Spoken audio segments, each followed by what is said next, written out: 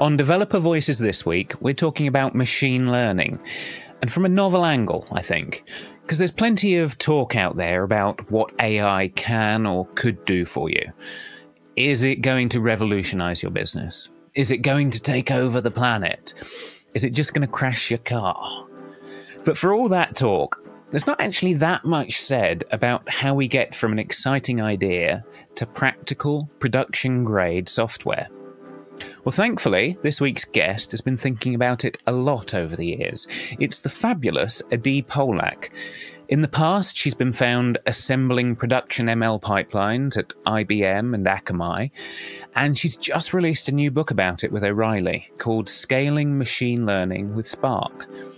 Her book takes in the whole pipeline from enabling data scientists to build their models, to how you might deploy the models, to monitoring them and setting up feedback loops so they improve and all that stuff. And I think it's interesting, not just because AI itself is interesting and the current industry hot topic, but because there's a good chance that the practical problems are going to cross your desk some point in the next few years, whether you're the person instigating AI in your company or you're just the person being told to support it. So let's get learning. In fact, let's go meta and do some machine learning. I'm your host, Chris Jenkins. This is Developer Voices, and today's voice is Adi Polak.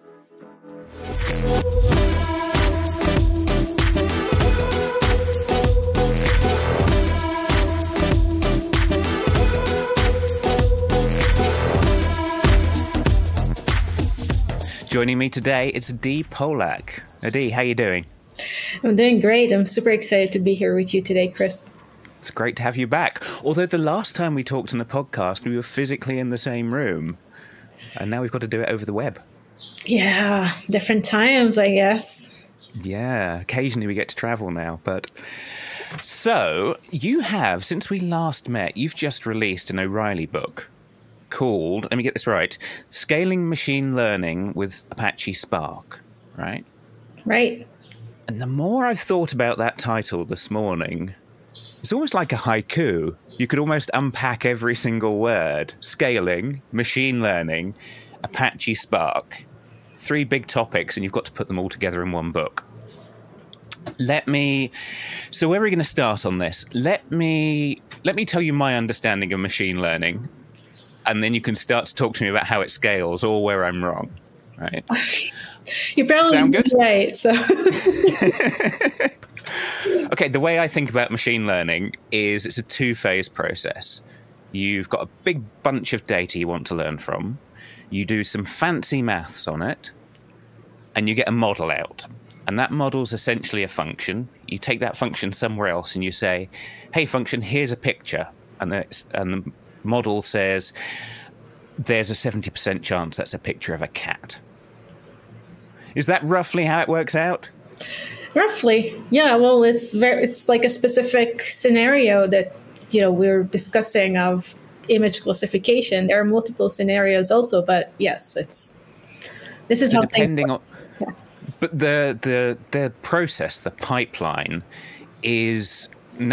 tends to be naturally a 2-phase thing, which you've got to think about how to manage and how to scale, as well as the individual components in that pipeline. Well, we can split it into 2 sections. Like you mentioned, one phase is the development itself, and the second one is the after deployment when it's in production.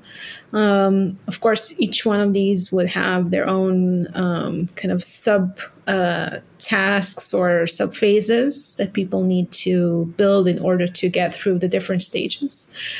But roughly, like one is the development, research, and so on. And the second one, now that it's in production, what do I do? Or how do I bring it to production? And now what's next?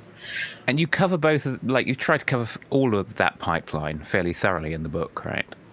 Yeah, it starts from the very beginning of, what can machine learning do for your business with some examples from big companies, what other companies are doing to drive more business, and then aligning the business goals with the actual planning of how do we build a machine learning system or machine learning pipeline workflow at the end of the day, and then goes into all the nitty gritties of let's get practical. This is what we do. This is how we can leverage existing tools that we have in our organization. What are the tools that we might need to bring? How to do kind of the decision-making process around pros and cons, and breaking it down and not just taking kind of like a blueprint of something else. It's like actually thinking what would be beneficial for the organization that the individual is part of, which I think is really critical for people to do as an exercise, and also for people who are interviewing and new to the space. So people that are just joining, it's good to have that kind of like critical mindset. And critical thinking. And then it dives into the actual technology. How do you build? How do you deploy different deployment patterns? How do you monitor your model in production? And when do you archive it? Like when it's done and you need to start training again. So, yeah, because there's also the whole iteration part of this process, right? Exactly. Which in itself is a lot of work. So what I can see why this becomes actually quite a large infrastructure thing by the time you want to actually go to production. Why did you make Apache Spark the backbone of that? Yeah, so Apache Spark is one of the most adopted and used technologies in the world in the data and analytics space.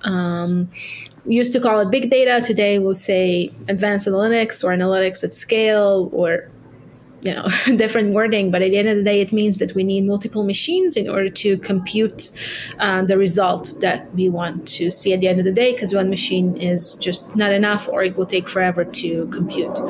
And so Apache Spark gives us that generic engine to run distributed computing on top of large data.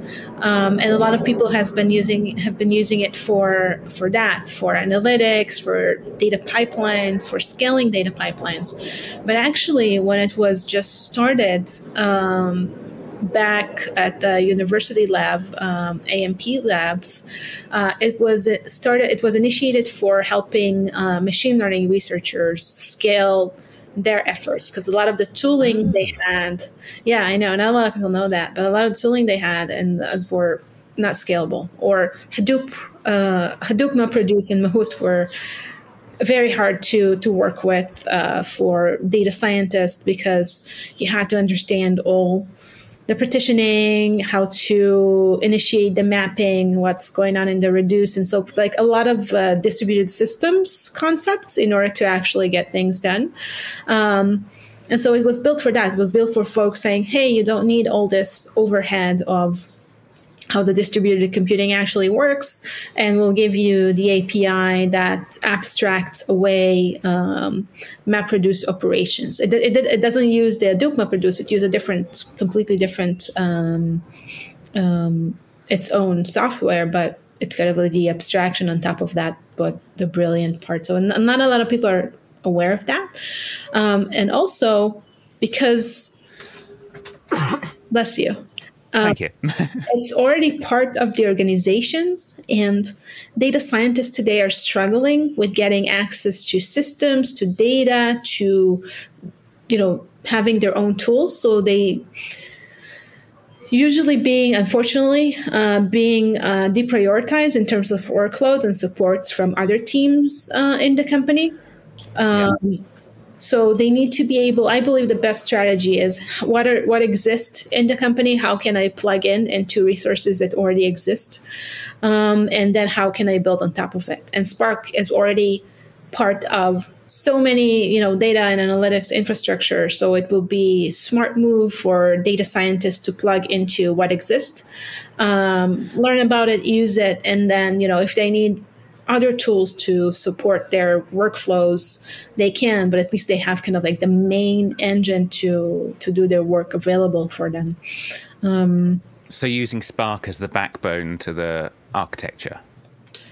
Exactly. Yeah. Leveraging what exists in the organization instead of trying to bring new things in that we know is very, very hard, especially if those need access to production data, for example, or staging data, or they need to plug into the rest of the architecture that the team, the engineering team is managing. So, okay, so what's I don't know how Spark actually works under the hood. You're saying it can connect to Hadoop, it must connect to Hadoop, and what kind of API does it present, and what's Spark like to actually use?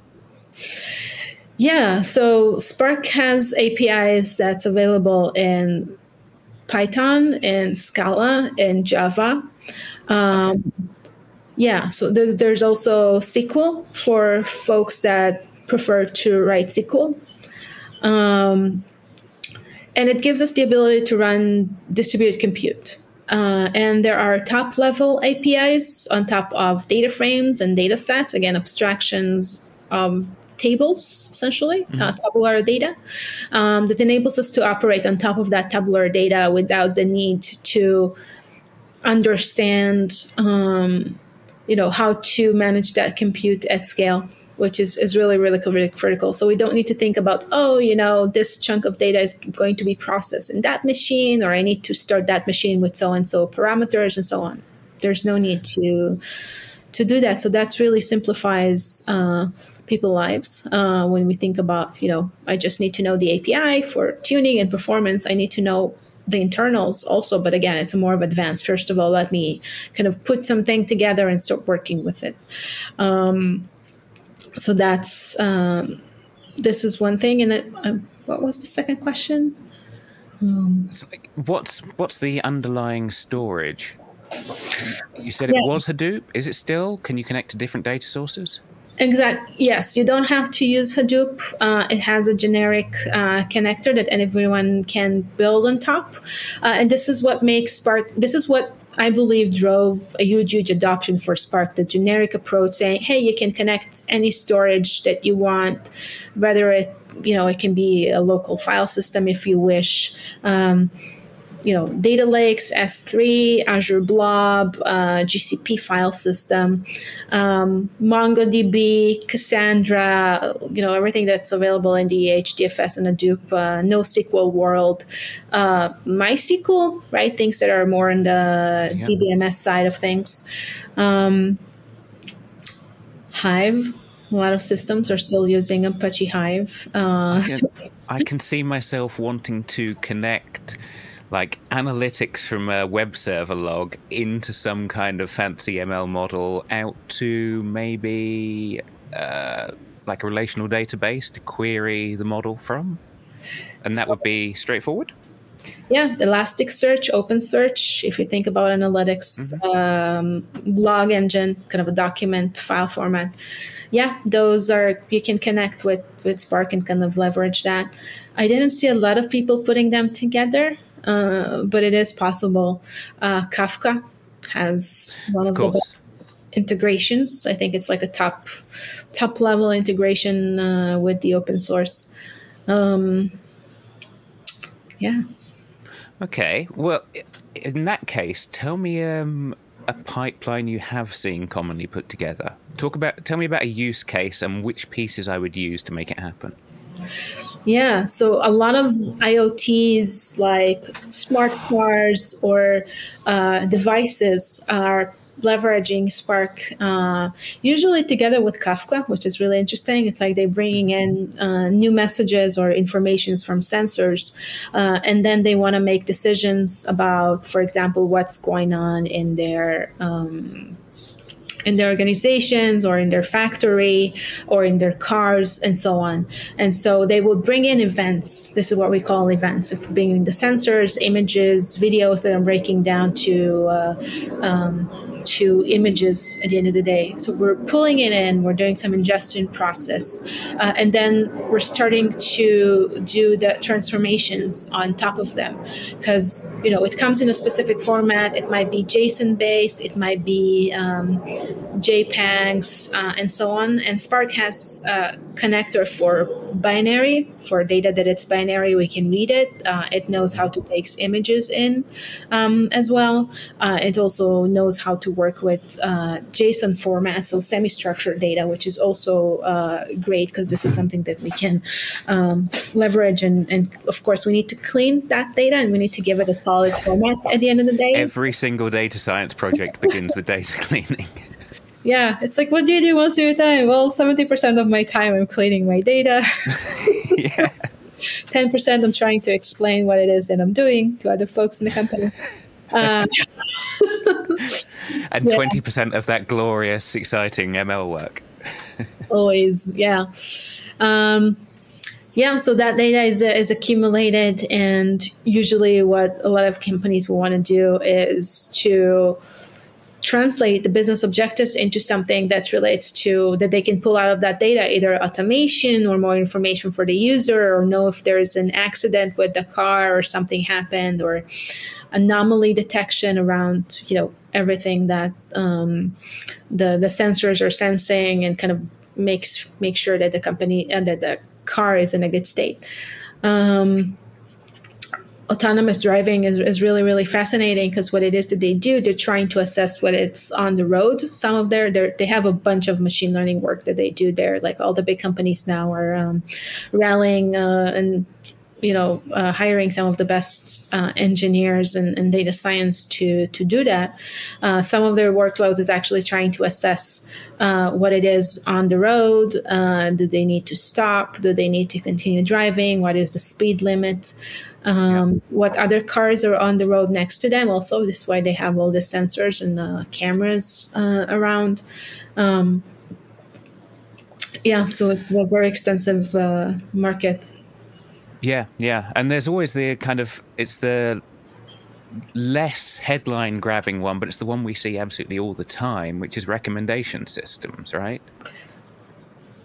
Yeah. From what Netflix video should you watch next to, is this the synthesizer you're trying to buy next? That kind of thing. Yeah. And, I kind of wish companies would do a better job with recommending things that I didn't buy rather than recommend me the same thing I already purchased. Yeah. There's one company that keeps emailing me about other engagement rings I might want to buy. It's like, no, that's a one-time purchase, my friends. Yeah, exactly. Okay, so we've got the pipeline like that. Take your use case. Mm-hmm. Let's get into what I would love to deem fancy maths, because I know your book covers a number of different libraries for doing different kinds of fancy maths on the input data. Yeah, so you take that data in, and first of all, you want to understand what is the business problem that you want to solve and what is the domain of the data. So if I know that this data is sensors, what are these sensors? What are they sensing? What would be kind of a normal rate? And then it means either for the individual to be a domain expert and learn the space, or bringing in some domain expert to consult with. So first of all, understanding what it is, and then thinking through which features would make sense to extract out of that data, because what we want to do is we always want to combine multiple data sets in order to create better features that explains the situation in the world in a better way, because this is essentially what we're going to inject into the algorithm to extract the machine learning model. And just define features for me quickly for those that don't know. When we think about a table, it can be columns, for example. We call them features because they're kind of like the features of the world that we're mapping. So in machine learning, we name it feature engineering, because different than features in software, is these features are modeling the world that we want to automate, or the problem space. And they give us better information than just what we just got from, as raw data. It's like picking out the columns that we think are going to be important for the model. Exactly. Yeah. Columns that will be representative of the world and making decisions. Okay. So we got a bunch of features we're trying to push into our model. Yeah, and then we're combining it with extensive statistics works to understand if those are statistically significant. And the more data we have, the better our chances of reaching significance in statistics. This is how math works.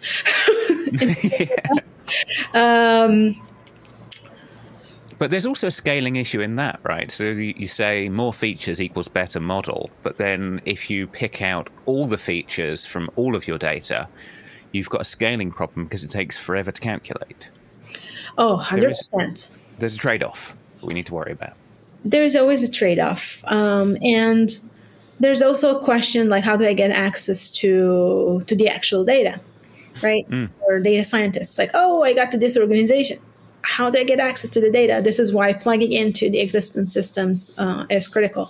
And if the existing systems is already leveraging distributed computing, then you can do, like, how about leveraging that and say, I can do all the feature engineering, cleaning, and pre-processing with the distributed computing system that is already in-house. Right.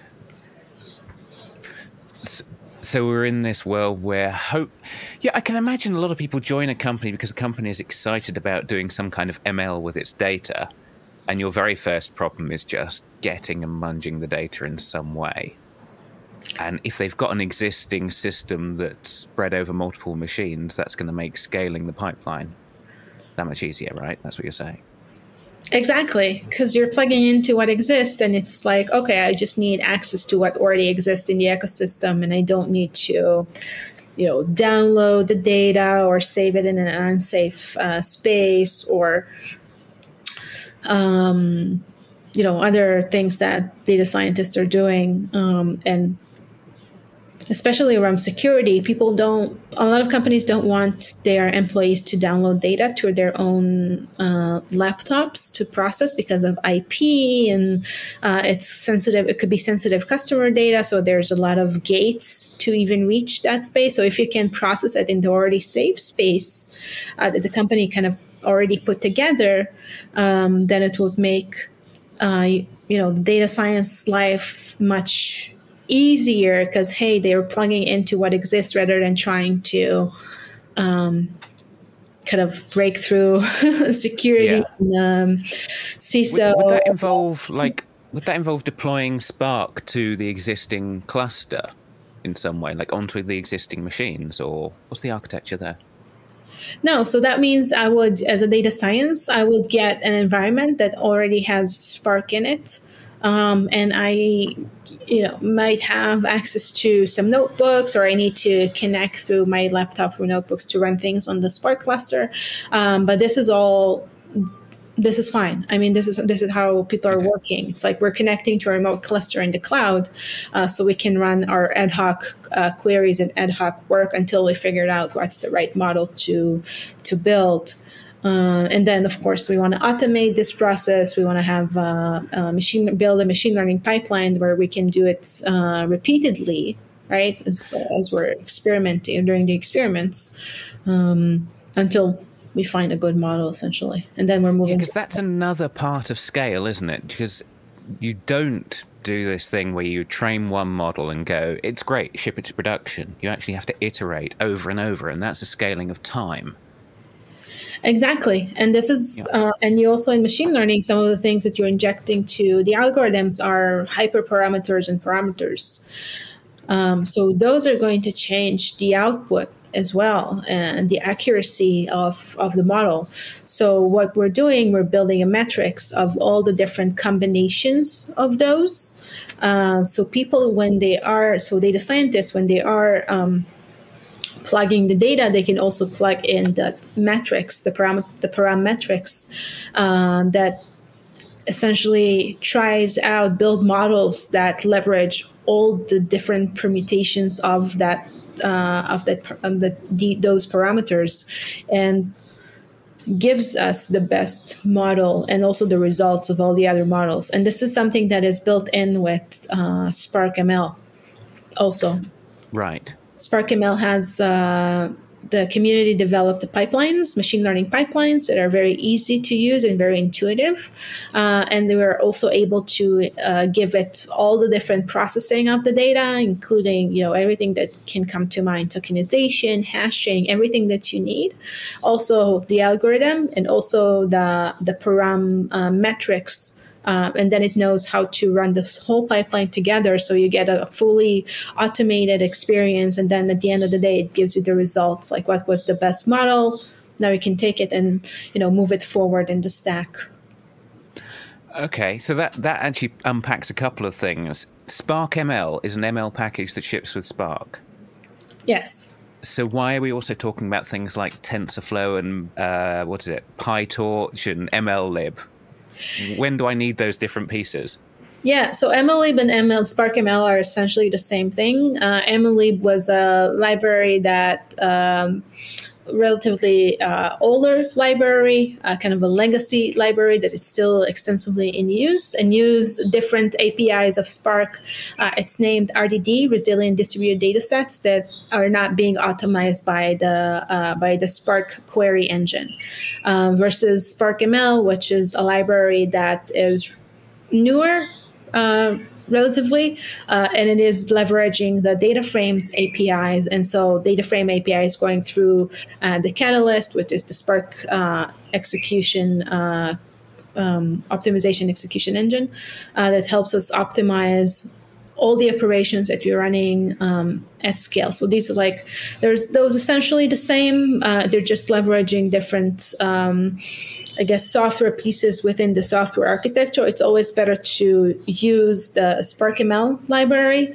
If you can find what you need there, this is great. If not, you can use the MLlib. Just be conscious that those won't get optimized using the Catalyst because of the hierarchy and the Spark software itself.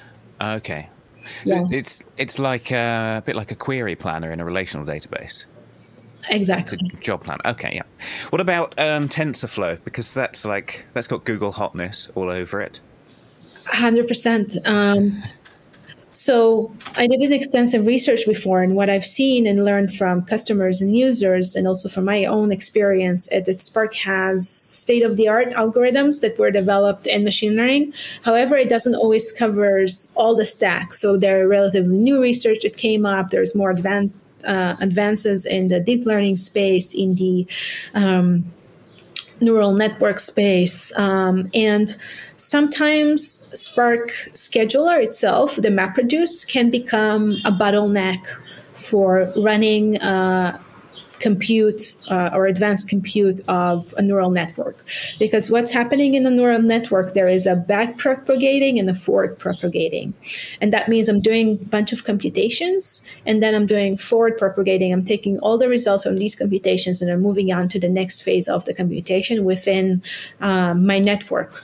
But then I want to do back propagation. So I want to go back and actually recompute some of the things, because now I realize that I did a mistake, so I want to fix what I did before. Is kind of like a back and forward inside this graph of compute at the end of the day that MapReduce can support, but it doesn't do it in the optimal way, and it has a bunch of bottlenecks and things that the community is still trying to solve.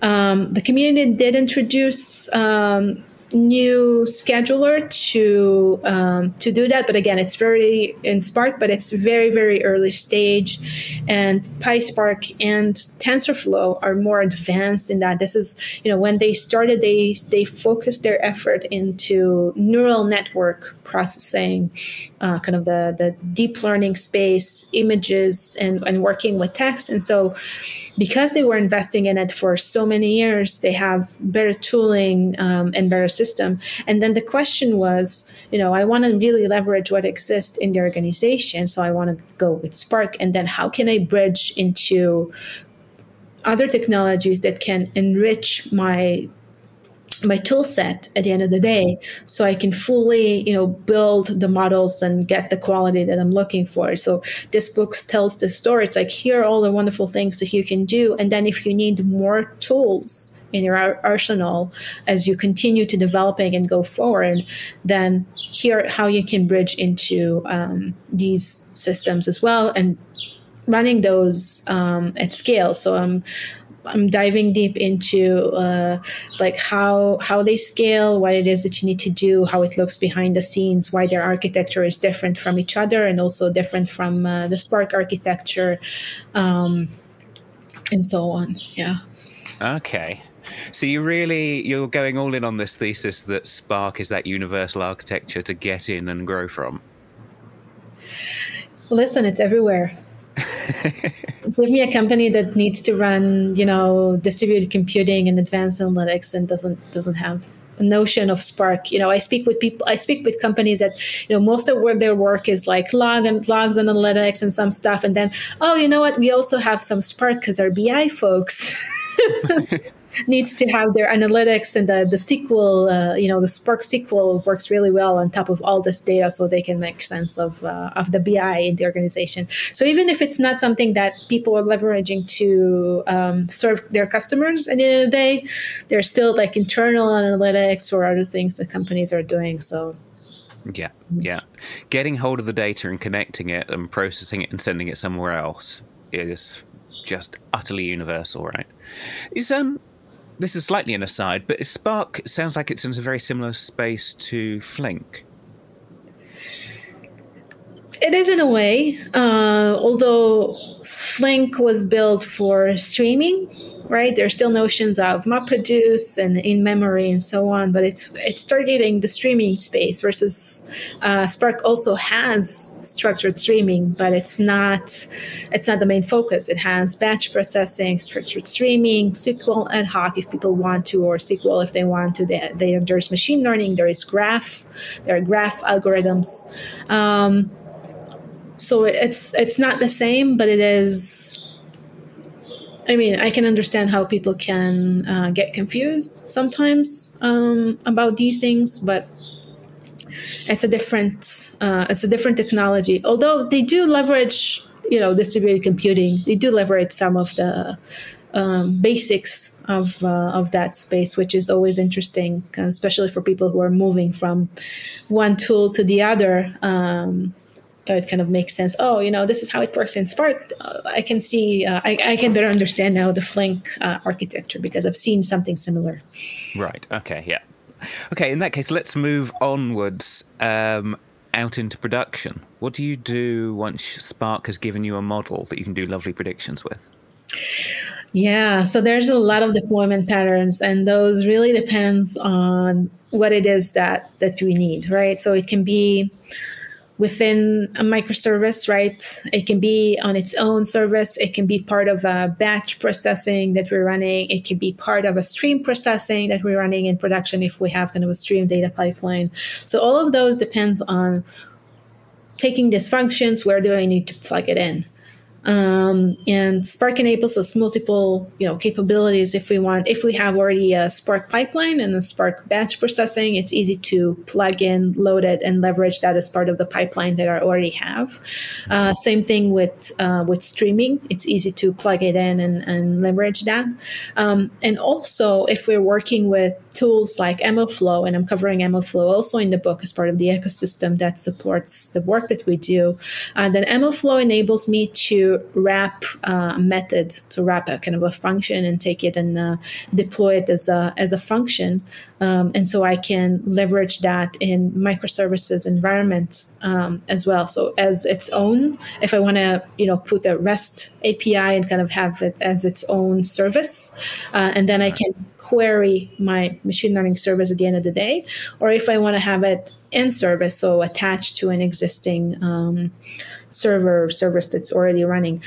There are some things to think about, like around scale and deployment. Like if I am wrapping it within an existing service, that means that my deployment cycles are also going to be attached to the deployment cycles of the actual service. Like if the models and the service are not changing at the same time, it's something to bear in mind. Also, it might be better to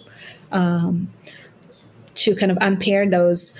Also, another thing to think about between those two is the hardware. If I need GPU or if I need some specific hardware to run the model in production to get the result fast, then I might want to also not put them together. I don't want to kind of have that pairing on that. So there are pros and cons for each one of them. It really depends on what I need, what are the release cycles that I have within the organizations, how those are being tested, what's the hardware that I need, because machine learning could be different than the rest of my software.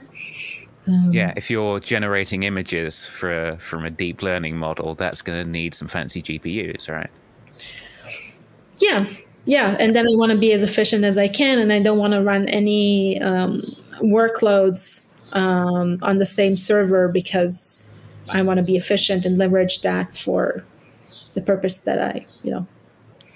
Yeah. You don't want every machine in your AWS cluster running the most expensive graphics card just because some of them need it.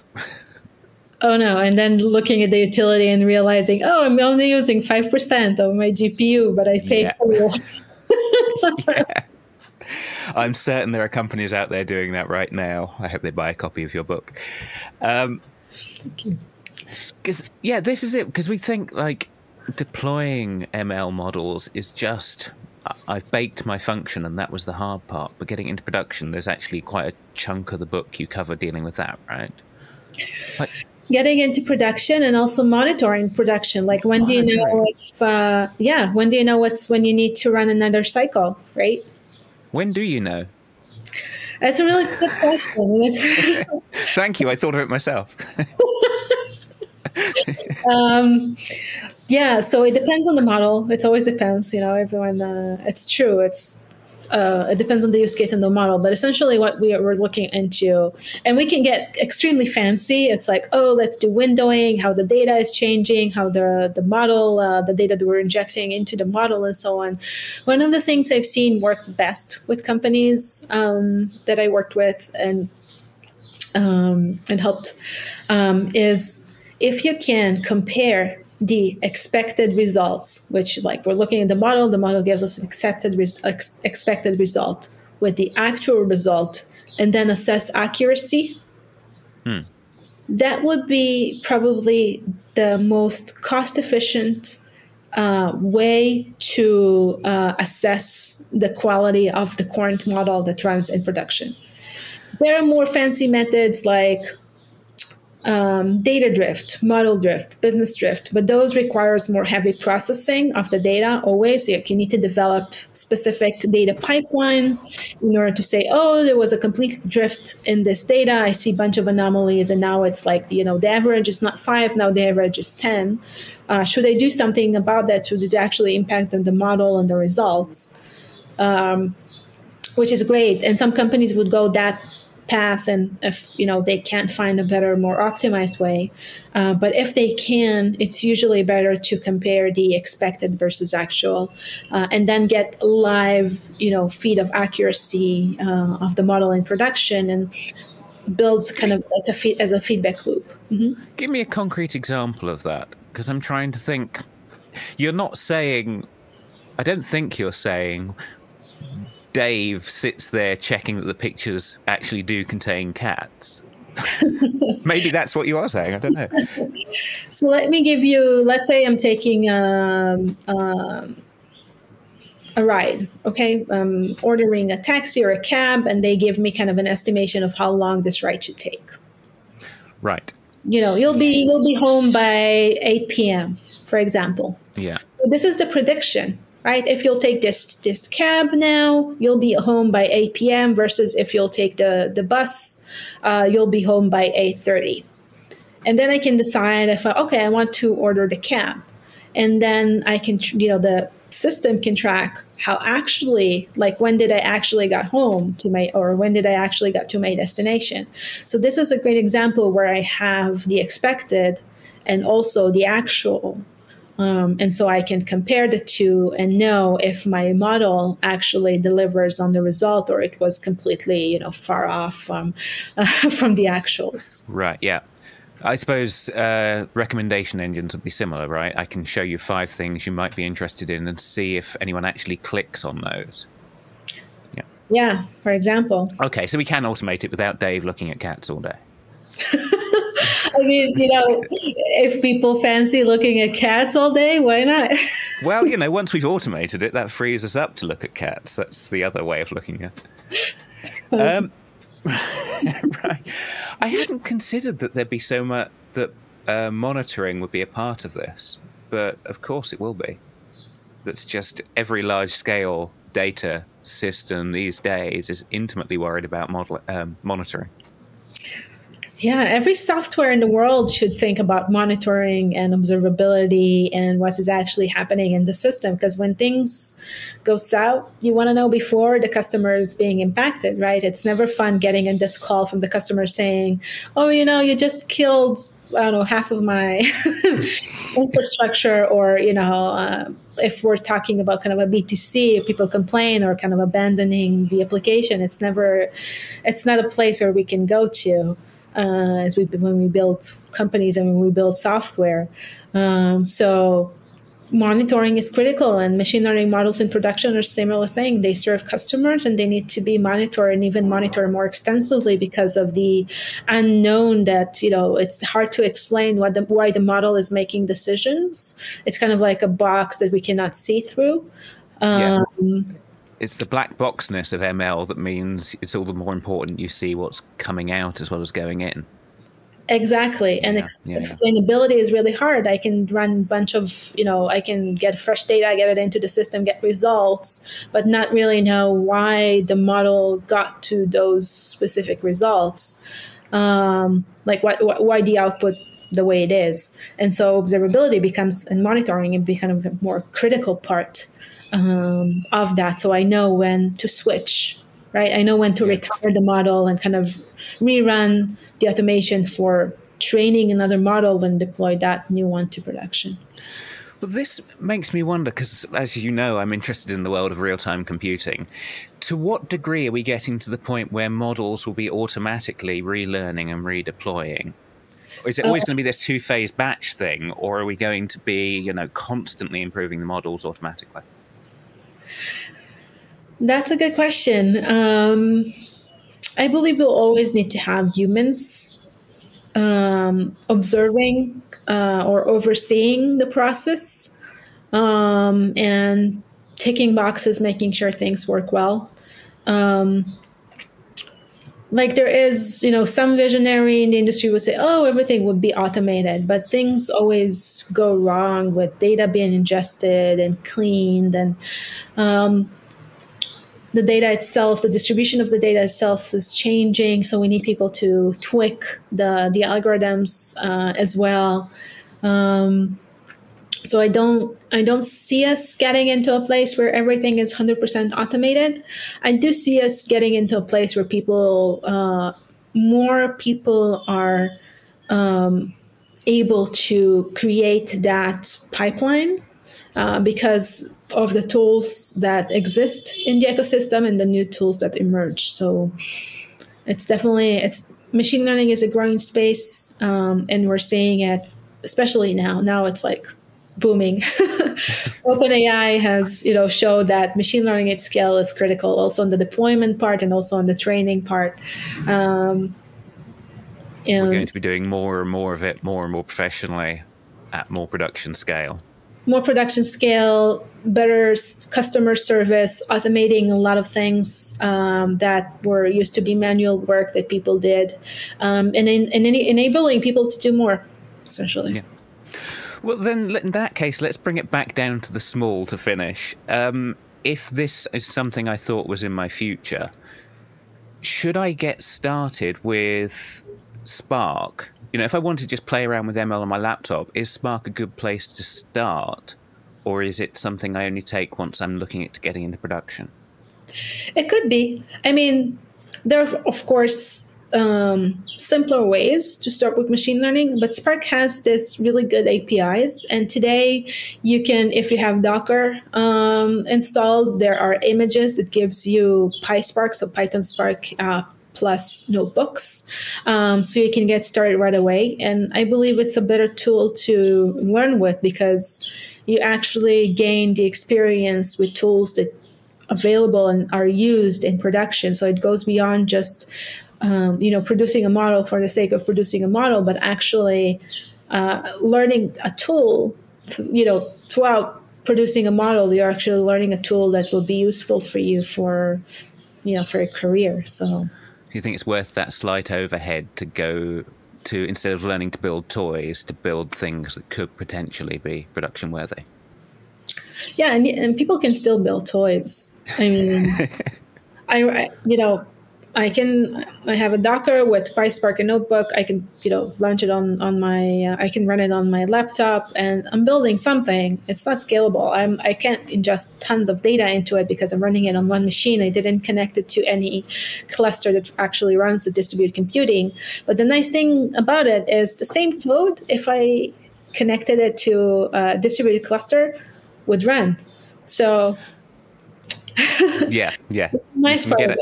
You can take it out into production without massive code changes. That's always a great thing to have a starting point, right? Most people don't have that starting point. Most people, like, the second they want to go into production, they're blocked on re-engineering. Yeah. And this is one of the challenges also with data scientists. It's like they create these great models, but they're using tools that, the rest of the team don't know how to take to production. So pick up Spark and a copy of Adi's new book. The book was sold out on Amazon, but I think it now should be back in stock. Yes, I know. I got a couple of messages from people saying, I can't find the book because it's sold out. That's a nice message to get, as problems go as an author. Yeah. And, I found myself, reaching out to the O'Reilly team. It's like, hey, how can we do? How can we help them? How can they get a message when it's back in stock and so on? So, now it's back. So people can go, if they want a hard copy, it's available now in hard copy as well.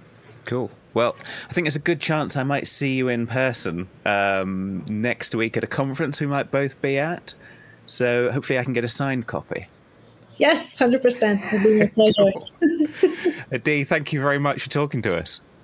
Chris, thank you so much. It was a lot of fun, and I hope you enjoyed as well. Cheers. See you soon. See you soon.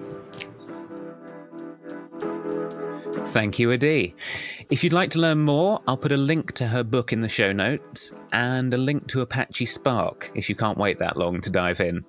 Before you head off, if you've enjoyed this episode, please take a moment to share it, tweet it, rate it, review it, subscribe to it, and thumbs up it, if I can use thumbs up as a verb, which I just did.